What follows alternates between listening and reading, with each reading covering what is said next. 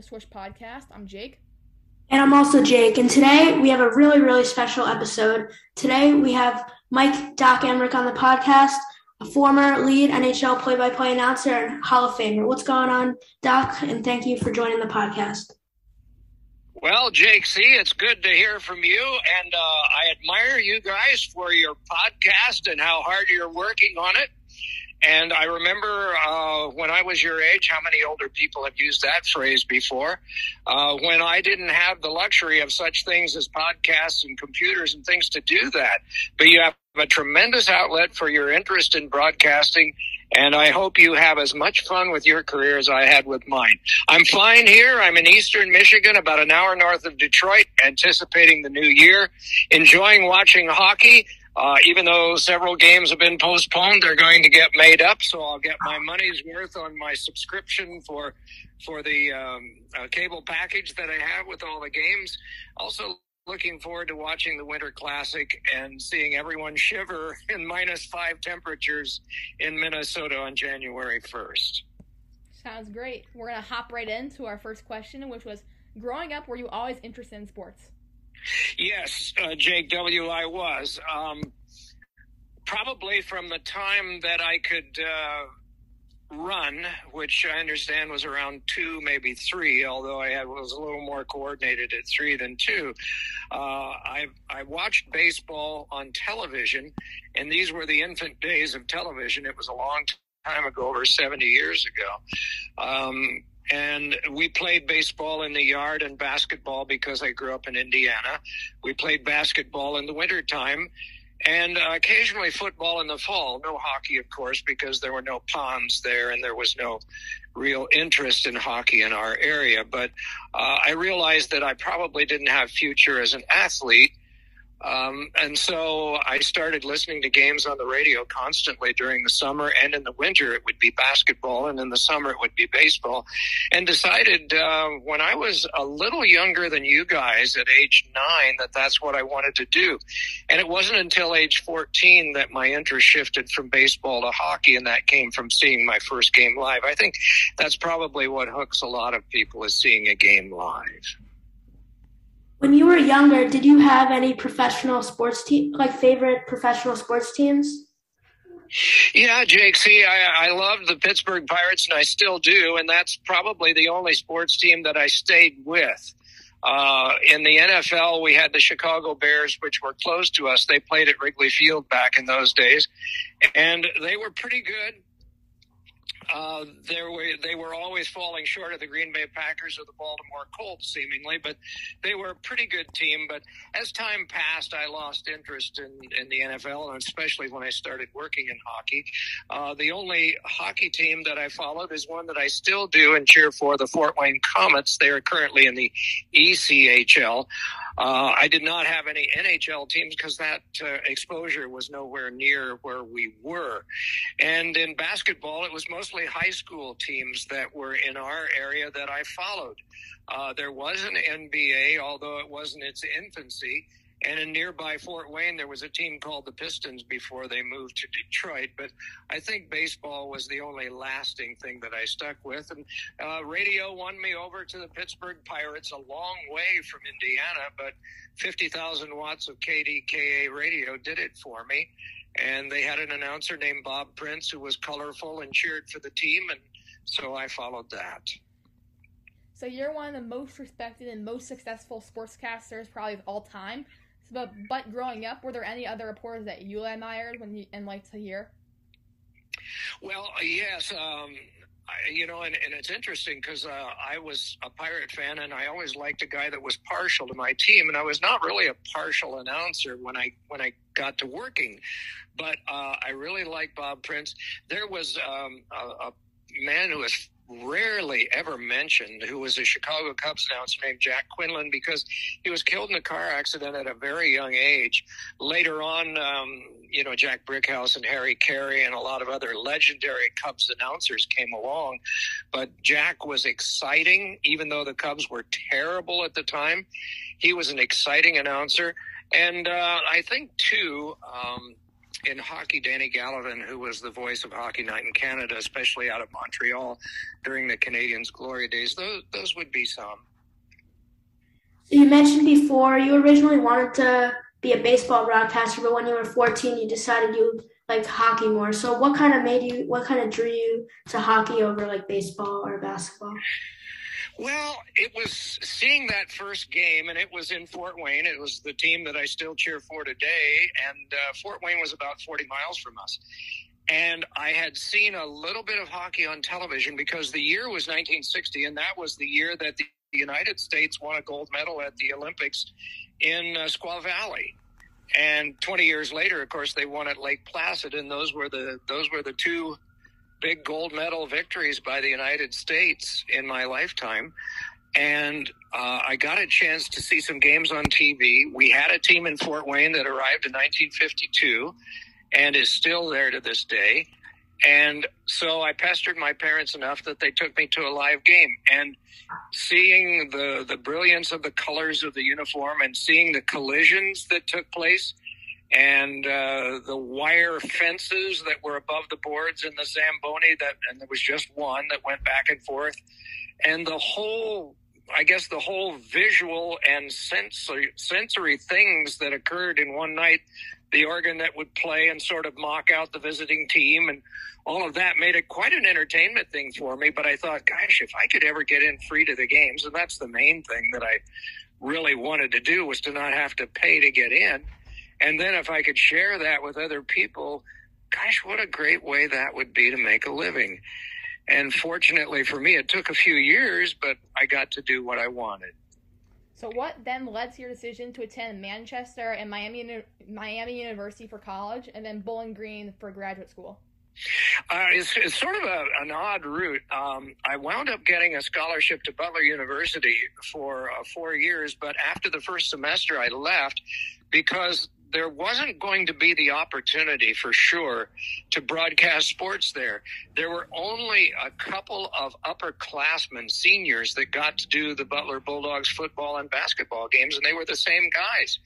And I thought, gee, this is a large class I'm in, and I'm going to go 4 years here maybe and never get a chance. I had done some football and basketball back in my hometown commercially on a local radio station and been paid for it. And I thought, I probably will get a good education here. But I transferred to a school nearby, and that was Manchester that you mentioned, and was able to basically walk on and broadcast along with another of the students the Manchester football and basketball games for 4 years. I didn't have any TV experience. So in my senior year at Manchester, I applied for 1 year at graduate school at Miami University in Oxford, Ohio, in southwest Ohio, and was one of the lucky recipients of a scholarship and a teaching assistantship there. So I spent 1 year there and got a chance to really get my feet into professional hockey because there was a team in Dayton about an hour away, and I had a credential from the Miami University radio station that I now could cover the games and get in free. Well, I applied to all the professional teams that moved because I'd sit up in the arena and broadcast the game to myself on a recorder and sent those tapes out, but remarkably nobody wanted somebody with no experience. So I needed a job, and I got one in Beaver Falls, Pennsylvania, teaching 2 years at Geneva College. And after 2 years of that, thinking that maybe hockey announcing wasn't going to work out, the way that you can make another $600 a year teaching college is to get the doctoral degree, and that seemed like the right thing to do. Well, Bowling Green had a campus station that covered the hockey games, and so I was told that if I came there and accepted their teaching assistantship, I could do the second period of the Falcon games because a student always did that. Well, that made up my mind for me. And after 2 years there, I had the coursework done for the doctoral degree and also had a tape off of an air check and sent that out and got my first job in professional hockey in Port Huron, Michigan. So hockey was the motivator.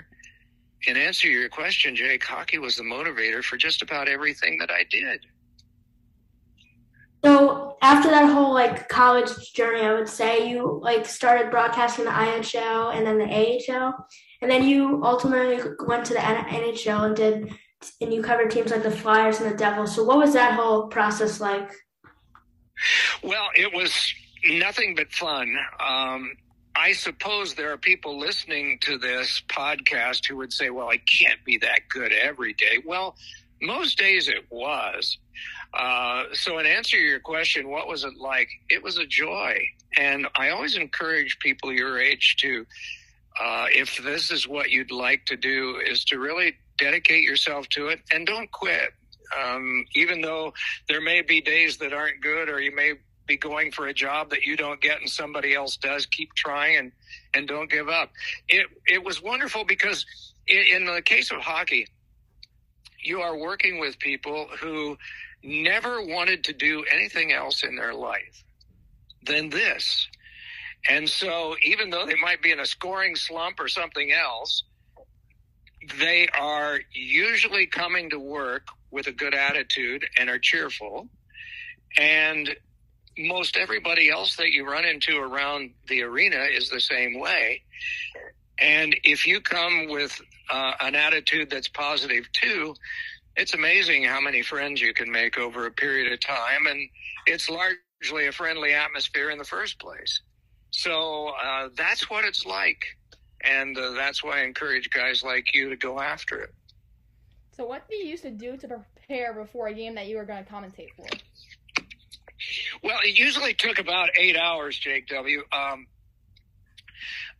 The night before is when you would get all the statistics together, because usually with NHL games on NBC, the teams didn't play the day before. Once in a while, you'd get a situation where they play back-to-back, but most times, if they played at all, it would be in the afternoon, because our telecasts were usually on Sunday afternoon, sometimes on nights. But so I would spend the time getting the updated statistics entered on my scorecard for the next day, and that saved me doing it the next day.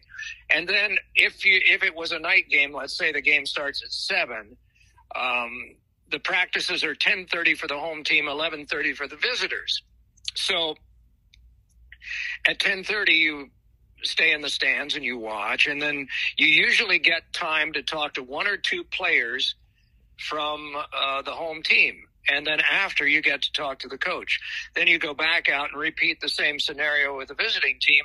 And then in the afternoon, I always stayed in the arena, but most everybody else would go back to the hotel and of course, get changed over. I brought the change of clothes with me. But in the afternoon, you would enter those notes on your card and kind of pull things together. It's not like you structured what you said, but you would have several things in mind in case you got a chance to use them. And on a good night, I would use maybe 10 to 15% of what I had. So you always had carryover material for another game, because don't forget, I was working with two other people who were there for a reason. They had something to contribute to. There was one stationed between the benches who would provide information he was seeing from down there, as well as overhearing conversations. And there was my analyst up next to me who would be sizing up the game and dealing with all the replays, which normally came up when play stopped. So I was not in any position where I really wanted to dominate the show or get all my stuff in. There were other people that you had to share with, and that was the way it was to be.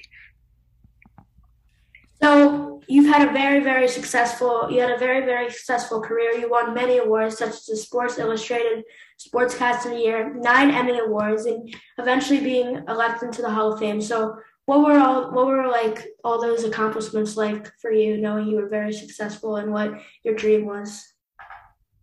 Well, it's nice of you to say, Jake. See, I think probably the greatest success that anybody has that travels so much over such a long period of time and gets all these awards is a marriage of 43 years that continues on afterwards, because it takes a very understanding person like my wife Joyce to have all these years. I figured up when we reached 40 years of marriage, I figured that she had been pretty much on her own about 5,000 total nights. That's a lot of time to be alone. Now we have creatures, horses and dogs, and she has family, but that's also a lot of time to just be there watching movies and tending to creatures at night, and it can be a very boring thing. So we used to put X's on the calendar, on an analog calendar, on nights that I would be home, and those would be date nights. We'd go to dinner or go to a movie or something. I was much better versed in movies at one time than I am now, so maybe we need to get that going again. So what do you believe is the best moment you've ever commentated and broadcasted live? Well, Jake W., I think one of them that stands out in my mind, I don't know if it was the best. I don't evaluate my own broadcast that much in terms of history or anything else. I leave that to other people. But one that I constantly remember as being a great day for the sport was the gold medal game in 2010 in Vancouver between the U.S. and Canada, because I think it epitomized the best that the sport of hockey has to offer. First of all, the gold medal game had the best athletes that were healthy and possible to play from Canada and the United States. Then it had a highly competitive game. Ryan Miller was tremendous in goal for the United States and tested a lot. And it had a lot riding on it because it was being played in Canada. And the game, of course, was invented in Canada, so there was a lot riding on it for the home fans. And it got to the last minute, and Canada was ahead by 1 goal. So the goaltender was pulled, and Zach Parise scored for the United States in the last half minute. And so it was going to overtime. And so there was that delightful uncertainty as the Zamboni went back and forth, and we had an intermission before the overtime began. Who's going to get the winner? And there are going to be medals handed out, and gold to one team and silver to another. And as it turned out, Sidney Crosby scored on Miller. After the game was over, we carried interviews with both Miller and Crosby. And they were both extremely classy. And Miller, despite defeat, said some wonderful things about competing and about the whole process. And it made you feel good that if we had to have 2 athletes on a day when there were so many millions of people watching hockey that normally did not, because the closing ceremony was not really that long from going on the air either. So we had a lot of people that just had the TV on that afternoon and then learned it was an overtime game. I don't think we could have had 2 better representatives from our sport, one from each country, the winner and the loser, who would have said more good things about not only the sport, but spoke well for the kind of athletes who play it than what we had that day. And that's why it stands out in my mind. So what ultimately led you to retire last year in 2020? I'm sorry? What eventually led to you deciding to retire last year?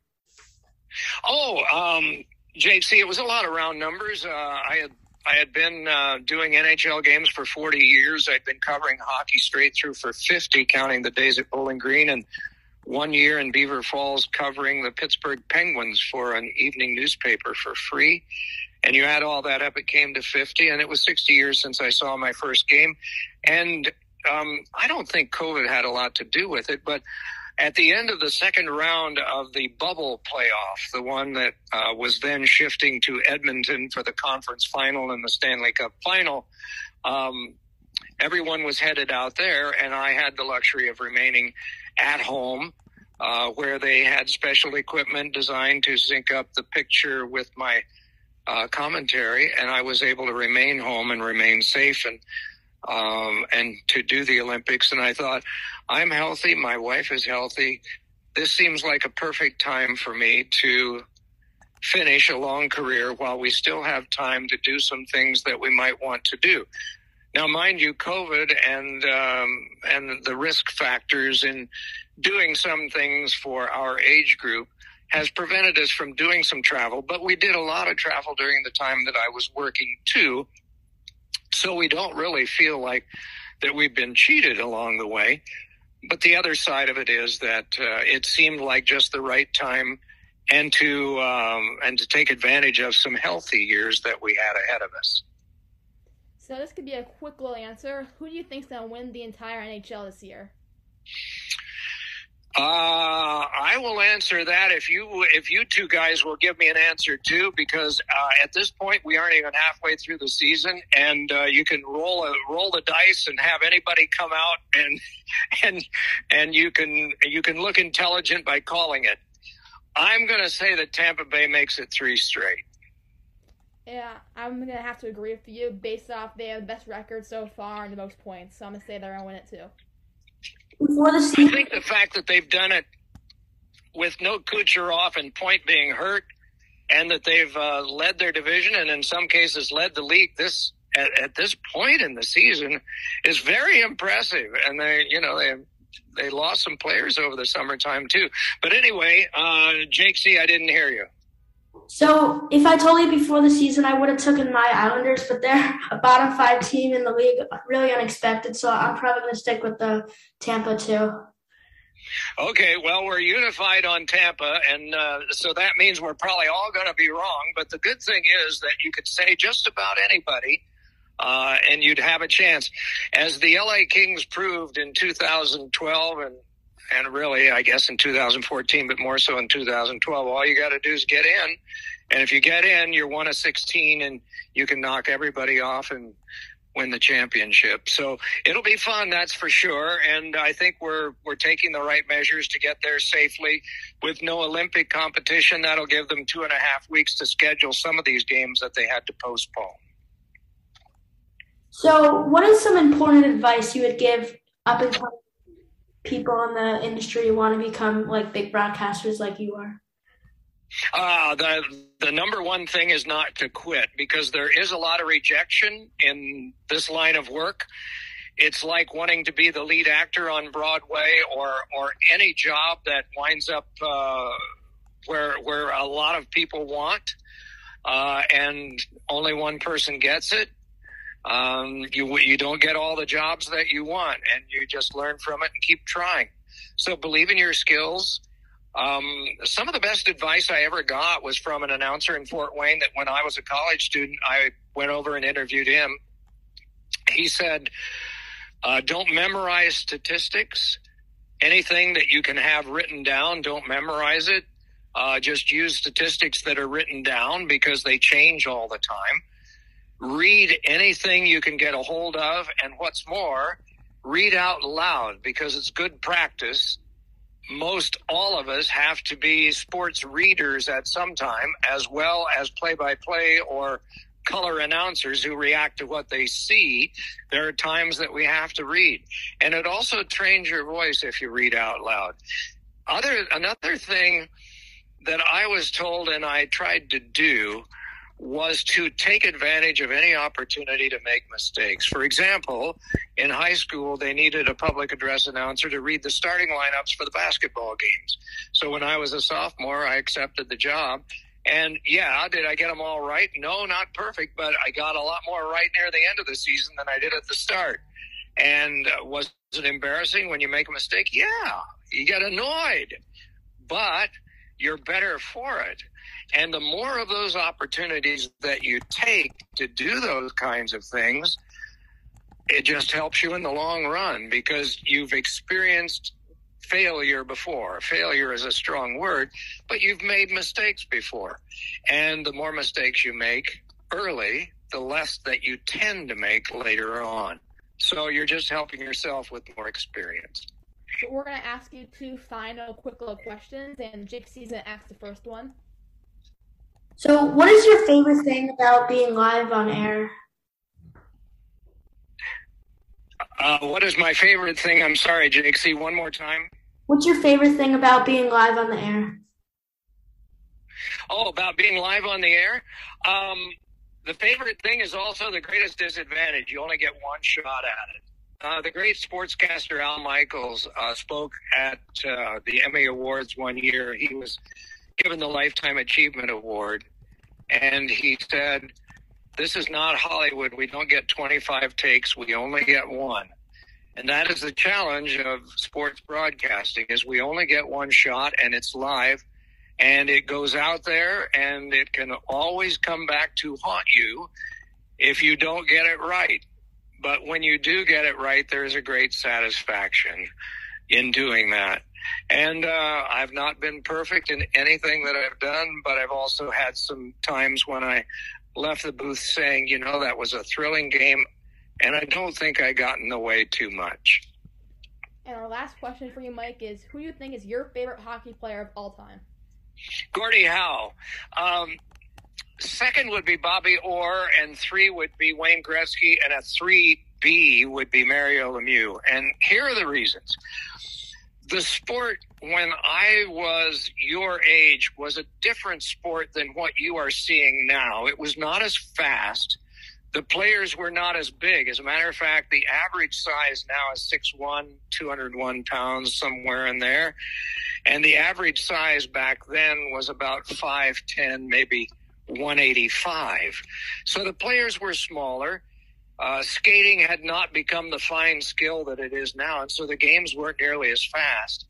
But they were tougher, and they required a much different kind of courage than they do today. The courage today is in blocking shots and in driving to the net. Back then, the courage was to take the punishment necessary to go into the corners, because there was Gordie Howe with his elbows coming at you. There were more fights back then, and so players had to be either skilled at fighting or at least tolerant in how to get through it. The game was a much rougher game, played almost exclusively by Canadians. In 1970, there were only 7 non-Canadians in the NHL, and they were all from the U.S. So our game is, in 50 years, the game has changed markedly now to where so many countries are represented. There were 20 countries represented when we had the bubble playoff of 24 teams 2 years ago. That's how widespread our game is now. But Gordie Howe epitomized to me the greatness of hockey of that time when I was learning to love it. And that was the skill necessary to score goals, to be able to deal out and take punishment, the ability to fight if necessary, and the gentle ambassadorship that he had off the ice. Bobby Orr was just a magnificent defenseman. I never got a chance to broadcast one of his games. Wish I had. Wayne Gretzky and Mario Lemieux were scoring machines of the 1980s and 90s. And Mario would have probably eclipsed a lot of the records in the league had he not had cancer and had he not had back problems.